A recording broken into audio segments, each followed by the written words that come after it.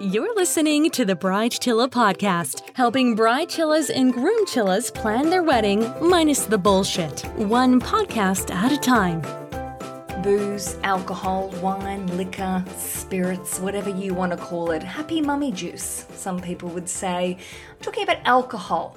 And there's always a lot of questions that come at me about how much booze you need to buy. What do you do if people don't drink? What do you do if you don't drink? How do you mix cocktails? How much time should you have for a cocktail hour? These are questions that, as a wine drinker and supposed enthusiast, I just like wine, I could have a guess at. But I thought, what a better way to do it is to find an expert that can actually answer these questions, who knows what she's talking about, and who's launching an amazing company that you're going to love and lose your shit over like I did when I heard about it. Jackie Strum, welcome to the Bride Chilla podcast. Great, thanks for having me here. Oh my gosh, it's absolutely my pleasure. Jackie, you are about to launch a brand new business called Thirsty Nest, which I love the name, and I'm so intrigued, and I want you to share exactly what you're doing, because I think a lot of our listeners will go, oh, that's a good idea. Why didn't anyone think of doing that before? Sure. So about almost exactly a year ago, I got married, which was really fun. But in the lead up to it, once I got engaged, this idea came about because I had to set up my registry. So my wedding registry for not only the wedding itself, but the engagement party, the bridal shower, everything else that's in kind of the usual suspects of the wedding. And I realized I just had kind of run out of things to register for before we even had the first event. And that was because, I was almost 30. I'd been living with my fiance for a couple years in a tiny apartment in Manhattan. And, we're grown-ups. So we had a lot of grown-up stuff. We had plates and cookware. I was feeding myself like, normal person. And we didn't need like every last item that they kind of pressure you to get when you're in a typical department store with that registry gun. It just started to feel a little frivolous. Like there are a few things I needed, but I didn't need a full household worth of stuff. Yeah. So I started looking into this, and I realized it's because most people are getting married much later than what the registry industry was sort of originally set out to solve. It used to be that people were only 20 or 22 in the 60s buying a house, moving out of the city, and filling it with every last thing they needed right when they were getting married. But now the age is much later. It's late 20s, sometimes early 30s is the new average, which means there's like a whole new need state for where people are when they're actually registering. And a little bit about my background is I'm a wine and spirits industry person by trade. I grew up in the industry, and I thought back to my experience in the world of wine and spirits and realized, wow, that is a really great gift, wine. And it's something that feels like something you might not have by the time you're getting married. You don't typically have your first home bar fully planned out, or a wine cellar, all the accessories you need, because that's even more kind of grown up feeling than just the plates and forks and stuff. And I thought, wouldn't that be an amazing gift? You're not really accumulating it like you would with china or vases or any of those kinds of things. It feels more like you're collecting experiences for the future. Something that feels slightly less frivolous than maybe just like a really pretty, coaster or something. Yeah. Something you'd never look at ever again, or put in a cupboard. And gosh, we've got precious little cupboard space as it is. I'm obsessed with cupboard space. I don't need any extra shit, to be honest. Exactly. And not only that, like something you have to just return. Oy. Which is what I ended up doing with so many of the gifts my mom's friends got me. Sorry. But I had to return almost every single thing. And I was like, this is crazy. Like what an impractical way to gift somebody. And so that's where the concept came for Thirsty Nest, which is the first wine and spirits and drinkware wedding registry on the market. Our mutual friend, Brittany, she has a wonderful company called Happily Ever Borrowed, and it is an accessories rental company. And she said, I've got a friend called Jackie. She's launching this amazing business. I think it's totally up the Bride Chilla alley. And when she explained it to me, like in a 2-line email, I was like, oh my gosh, this is great. Because I feel in the same way as you that we spend money or we ask people to buy us stuff that we don't need. And I literally, when she sent this email, it took Rich and I back to this moment. We were in a department store in Australia over the Christmas holidays, and we saw a couple walking around with that little gun, and she kept looking. They were in the homeware, sort of the cutlery, crockery area, and they were both bored out of their minds, zapping shit you know that they don't want. Right. And then him going, I don't want that. What the fuck am I going to do with that? And they're having this like full-on argument over implements, like stupid things. And we were just like, what's going on? This is what we've gotten to now, that we feel like we have to add all this stuff because it's the done thing, but they're never going to use it. As you said, they'll probably return it and it will become a chore for them. So to me, when this sort of idea came up, I was like, well, this makes a lot of sense, because I think really nice bottle of wine, as you said, accessories. We all want to pretend we're in Mad Men. It's a good idea. Exactly. Yeah, there's actually something in the market, just from my background, that we call the general Mad Men effect on the public. Cocktails are wildly popular now. So it's not just your vodka sodas. People are making old fashions at home and trying to really craft their own tastes. And yeah, I mean, we want to be able to give people the tools to do that. So we can all be a little Don Draper if we want. Without the alcoholism, obviously. Obviously, yeah. I mean, if I could day drink like that guy, I would be, I'd probably have problems. Let's just say I'd probably need to go to some sort of rehab. But I agree with you. I love a cocktail. I love a cheeky cocktail. Really, really enjoy a bit of a mixologist. Do we care about mixologists, or is that wanky? I love a good. I mean, I still call them bartenders, but Thank you. Curious about it. Like make a good drink. Make a good drink to be a bartender. You don't have to be a mixologist. Can we just go back to bartender? Because I feel like it's like, let's all just relax. They make a good drink. We don't need a fancy name. But maybe mixologist. If you're a mixologist listening and you want to fight me on that, I'm up for it. Yeah, I think it depends on who you ask, because everybody has a different political agenda with that, I think. I feel like a different pay rate might be for mixologist and bartender. Maybe it takes you up a notch. I don't know. Probably. Certainly you can charge more for the drink. Exactly. An extra $10 on board. I'm a mixologist. If you can chuck the thing like Tom Cruise, extra points for entertainment. Now, Jackie, I am delighted to share this time with you today because, as I said in the intro, I get asked a lot of questions about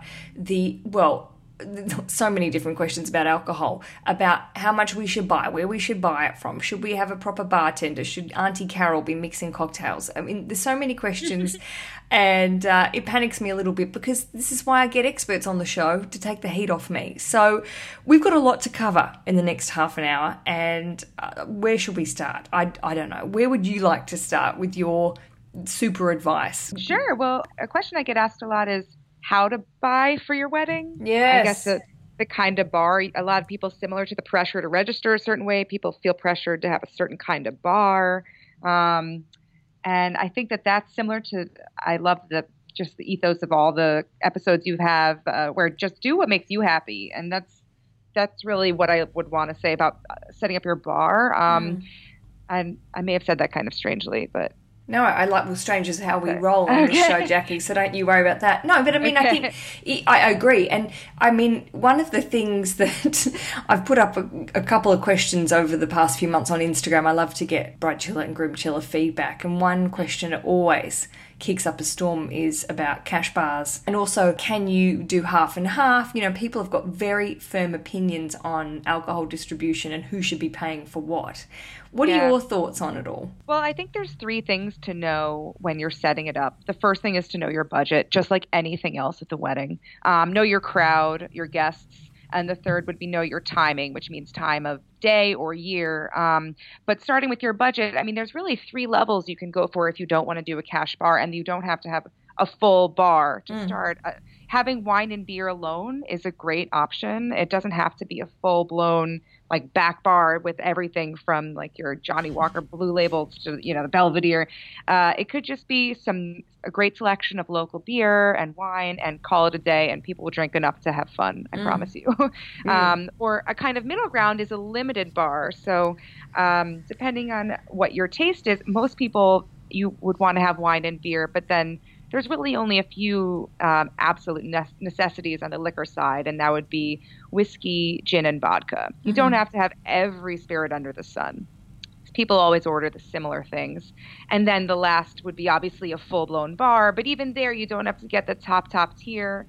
And all of that can be kind of negotiated depending on your venue. A lot of people don't realize if, depending on where you live, you can actually bring in your own alcohol, what's called like BYO or corkage fee, and you can save a ton of money doing that. The idea of being open with your venue and actually sort of saying, what are the rules? What can we bring in? What can we negotiate with you? Because I think if you don't ask, they're obviously going to go buy booze from us. If you don't sort of say, hey, what are your licensing deals? Will you allow this to happen? Absolutely. And it's just like a restaurant. Restaurants make most of their money on alcohol. Caterers, they'll hate me for saying this, but a lot of them make a lot of their money on alcohol because it's a higher margin product than the food. So if there's a way to get around that to shave a few dollars off, I'm all for it. Me too. I'm always like support the smaller companies, but also we know that the Costco's and all the bigger brands, if you're buying lots of liquor and stuff like that, you can also return it. You look at their policies, I suppose. That's true. But who wants to return booze? Just drink it. Right, I agree. Just keep it. And how much fun. Someone told me for their first year, they drank champagne, their first year of being married almost every week. And I was like, that's fabulous. I support that. We had leftover. We went and bought a whole lot of, we actually had a deal in Australia. I don't know if this is the same. Look, check your specials basically, but Woolworths in Australia is one of our major supermarkets, and they have a company called BWS, not sponsored by any of these people, but they used to do a deal. If you bought 10 bottles of alcohol, you'd get, I think it was 20% off. Wow. Yeah. So we, over the 6-month period of before our wedding, would go in, we'd get paid, and we had this list of booze we wanted to buy. So we would go in, we'd buy the booze, we'd get the 20% off, and then we hid it in our apartment building garage in our sort of locker. And we would check it like every second day because we were obsessed with someone robbing all our booze, because I thought that I would just cry. But oh, no. We accumulated, but they didn't rob it. We hid it very well. But we accumulated this alcohol over, this 6-month period. And so it didn't dent our budget as much. And also we totally overbought and had the same problem, which was a happy problem of having lots of champs afterwards. Yeah, I mean, of all the problems to have from planning a wedding, excess alcohol is not the worst one. It is A-okay. And you need it afterwards. A couple of bottles of champagne afterwards just to come down. Yeah, not bad. So these are the 3 options that you gave then. It was great because I think some people assume that you need to have this sort of big full bar and you need to offer every drink under the sun, when, realistically, if you're paying for it all, you need to work to your limits and also figure out what sort of, night you want. You don't want to be serving hard liquor straight up, do you? Because people get messy. Right. Exactly. I sort of mention that a lot when people ask me about their signature cocktail. And I always say to try and make it low alcohol. That's another good way to cut the cost of the bar, is to make your signature cocktail a batched cocktail and make that the only spirit you serve at the wedding. And just do a very simple like punch or something along those lines that you can control the amount of booze in it, so people don't go crazy, especially when the weather's hot. If you have a summer wedding, it's very easy to drink a little too much. So, is it ever? Yeah. And especially when people, I've noticed a couple of weddings we've been to when they've had a longer, after the ceremony, and they have a little cocktail hour and they go off and get photos. And we've had, sometimes 2 hours of standing around and just watching people get sloshed in that 2-hour period. And then you've got the rest of the night or the afternoon to stay upright. People can go a bit nutso. Absolutely. Yeah. I actually just designed a signature cocktail for my brother-in-law because he came to me and told me he wanted to do an old fashioned. And I said, no way. Please let me design something for you. Everyone will be drunk before we even start dancing. So, I made something custom for him that followed. I have these like kind of 4 rules that I like to call out, which is low alcohol, like we mentioned, making it very pretty and photogenic, which is second. The third is making it something that's really easy to replicate because the bartenders are probably the busiest people at the wedding. Yeah. And then lastly, making it yours, make it personal in some way. Something like, I know the old fashions are so trendy right now, but they will just like ruin your guests. Oh my God. I'm like 2 old fashions and I'm under a table. Exactly. My favorites are like a spritz because they're they're really pretty, and there's a little bit of actually seltzer in them. They're kind of like a fancy sounding wine cooler. But yeah, anything that you can do to make it a little bit less of that like all booze stirred cocktail, you'll thank yourself at the end because everyone will have a better time. Yeah, you don't want some sort of messy groomsman that's like, "Ugh, I love you," an hour in. It's like, step back, bro. Exactly. Sorry, groomsman, that was a little cliche, but you keep doing it, guys. Just relax. Actually, it was my bridesmaids at my wedding who drank a Were little they? too much. Yeah. They were like martinis, right? And I was like, I don't know, guys. Maybe not. Maybe just a glass of water. Yeah, exactly. So we had a signature cocktail, and we did a peach schnapps, like a Bellini, and we called it Schnappily Ever After. And it was a little kooky, but it was so simple. And it was literally the schnapps and the Prosecco. We hid Prosecco in it because we were like, it's cheap and nasty, but it doesn't matter because it's got the schnapps in it. And it was easy, and it wasn't too boozy. It was fruity. Right. Yeah, that's a perfect idea. And you can have a lot of fun naming them. We actually had a similar name. My new last name is Asher, so we did Happily Ever Asher was our name. I love it. But yeah, it's a really fun piece, and also the menu itself can be really like Instagram friendly. And I think anything cutesy you can interject that's personal is fun. I love talking about alcohol. There you go. I sound like a total... Me too. I know. Well, look, and I sound like a total booze hound, but we're talking classy alcohol. And after the break, a little bit about alcohol distribution, about how much we need to buy, but also we're going to talk about buying alcohol as a gift. And Jackie, I believe you're going to give us some shortcuts to sound like a wine pro. I will, yes. The next time you go and purchase a bottle of wine. This is the Bride Chiller podcast. We are speaking with the lovely Jackie from the very newly launched Thirsty Nest, and there will be more after this. Bride chillers and groom chillers, very happy to be joined by Jackie. She's going to debunk some myths, give us some wonderful pro-sounding wine words, and we're also going to be talking a little bit more about buying alcohol as a gift.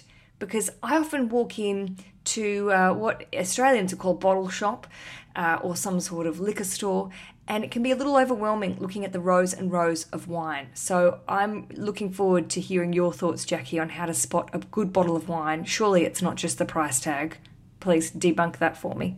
No, it's not. I actually always tell people the more you drink is the more you learn, and you could spend $15 every day and learn quite a lot. So there's a lot of good wine out there for a lower price tag. There's a lot of wines like that. I think for gifting, it's nice to do something that's a little more personal for the couple too, and something that you feel like it can age a little while, like even 5, 10, or there's wines that can age 25 years. Oh my God.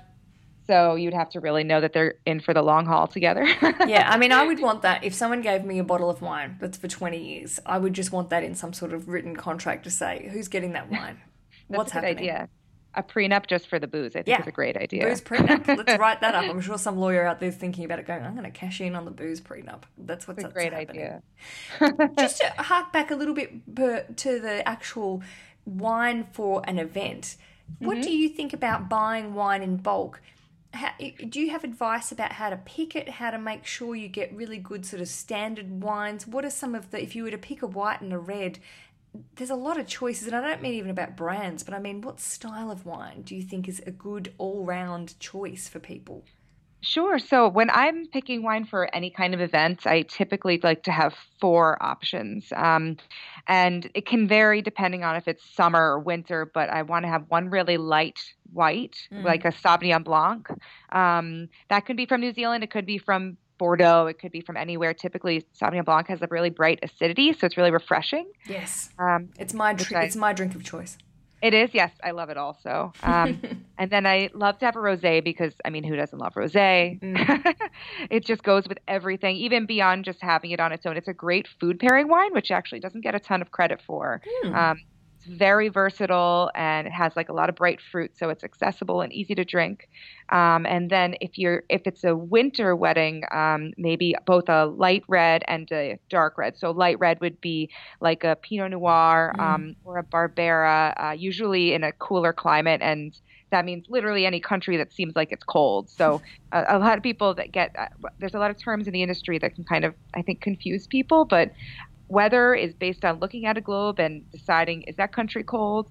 I bet their Pinot Noir will be a little lighter. And the same thing goes for the heavier red. If it's a warmer country or a warmer state in the U.S., that red's going to be a lot bigger, a lot rounder, a lot bolder. So thinking about Australia, obviously, any Shiraz or Cabernet from there is going to be a lot bolder than a Cabernet from, say, upstate New York, which they do grow that stuff there, and it's delicious, but it is very different because it's colder. So that's just a little like kind of tactic to help in terms of purchasing. But yeah, I usually do Sauv Blanc, Rosé, Pinot, and a Cab would be like a few good ones to stick to have a nice mix.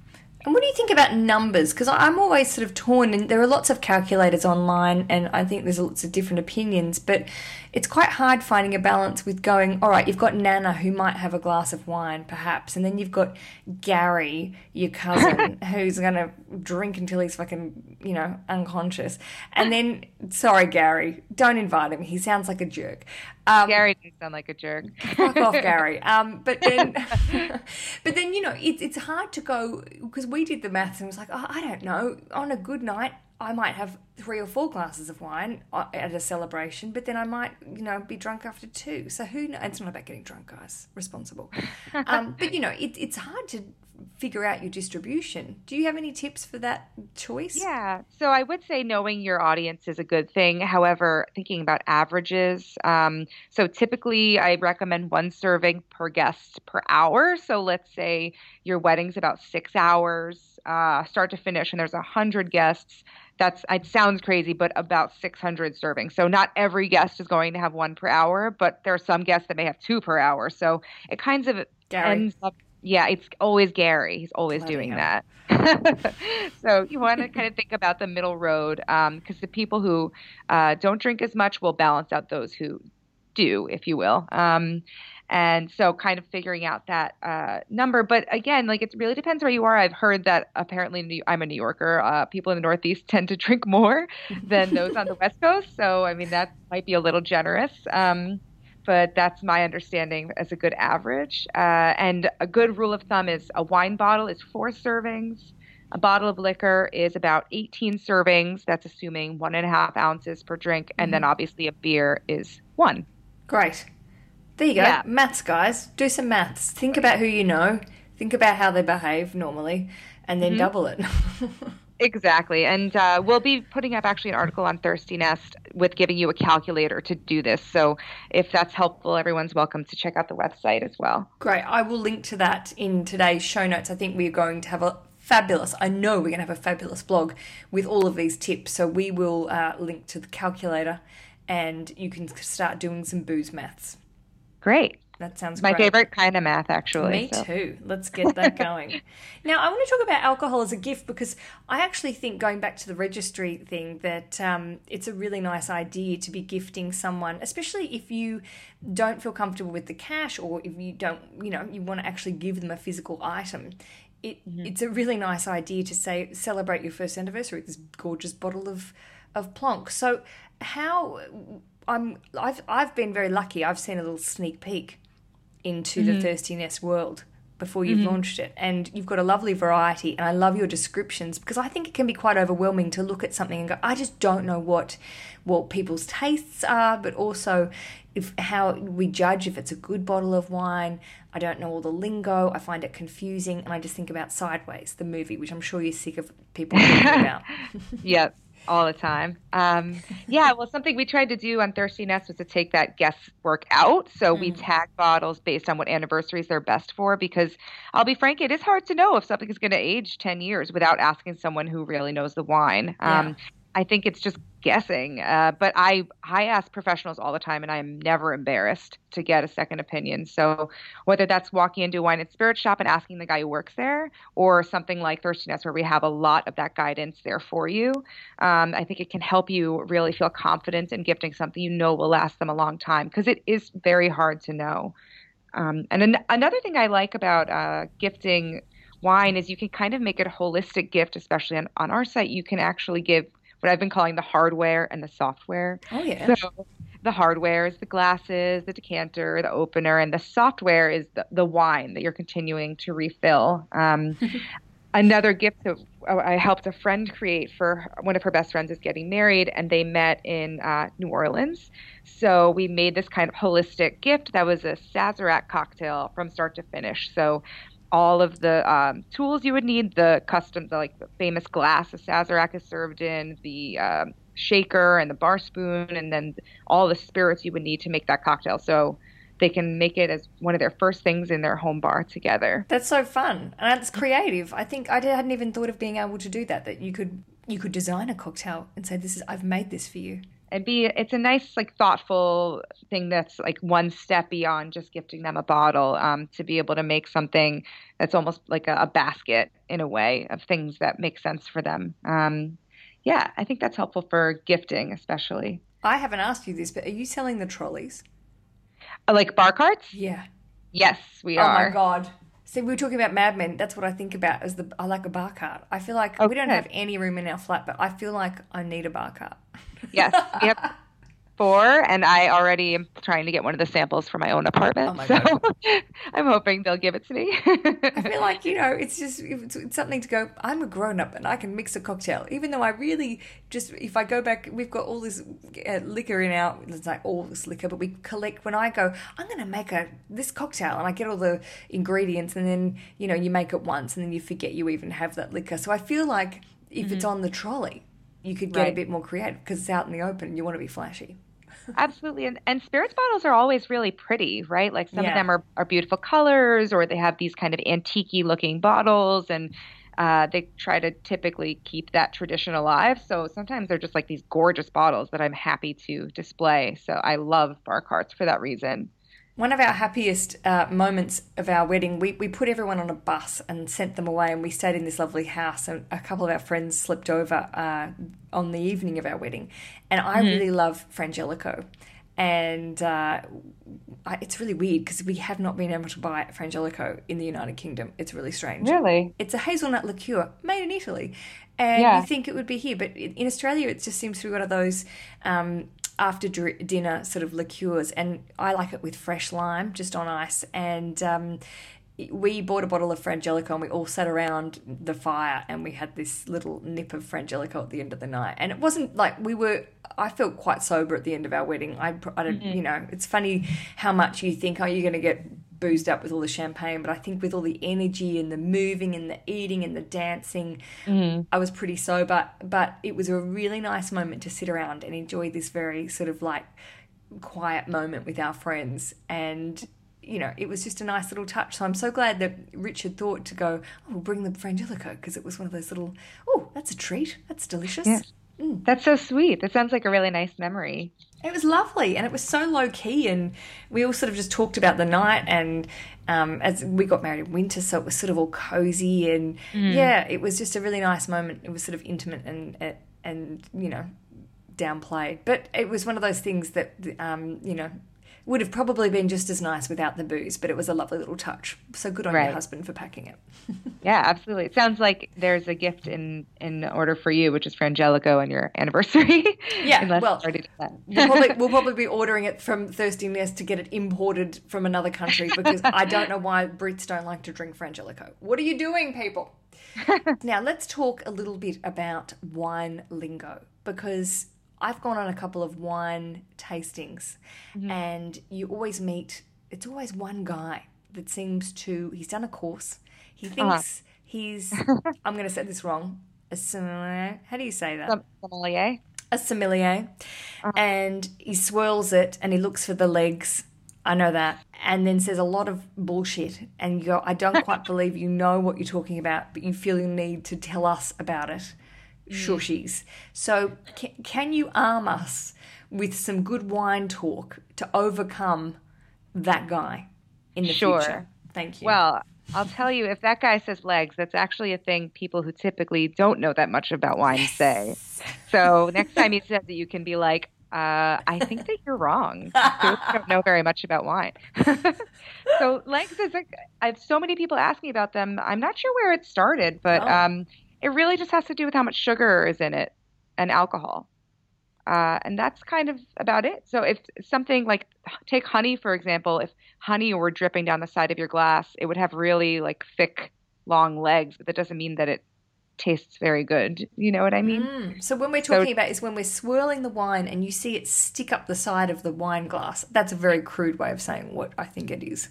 Correct me, please. But it sort of doesn't really give you any good information as to whether or not it's good. I'm not sure where it came from, and it's one of my favorite myths to debunk. So next time he says that, you can let him know. Yeah, I mean, look, the wine taste, there's always that dude. So get ready. Okay, so that's bullshit. Let's ditch that. Great. Call bullshit on legs. Another thing that's good to call bullshit on would be sulfites, which is a common thing that a lot of people are scared of, but sulfites are actually really common in a lot of food, and there are some people who are allergic to them. That is true, but they're probably not the ones in wine that you're allergic to. If you're concerned that you are allergic to sulfites, just eat one dried apricot, which have way more sulfites than wine. And if you have an allergic reaction, then you might actually have a situation where you can't drink them.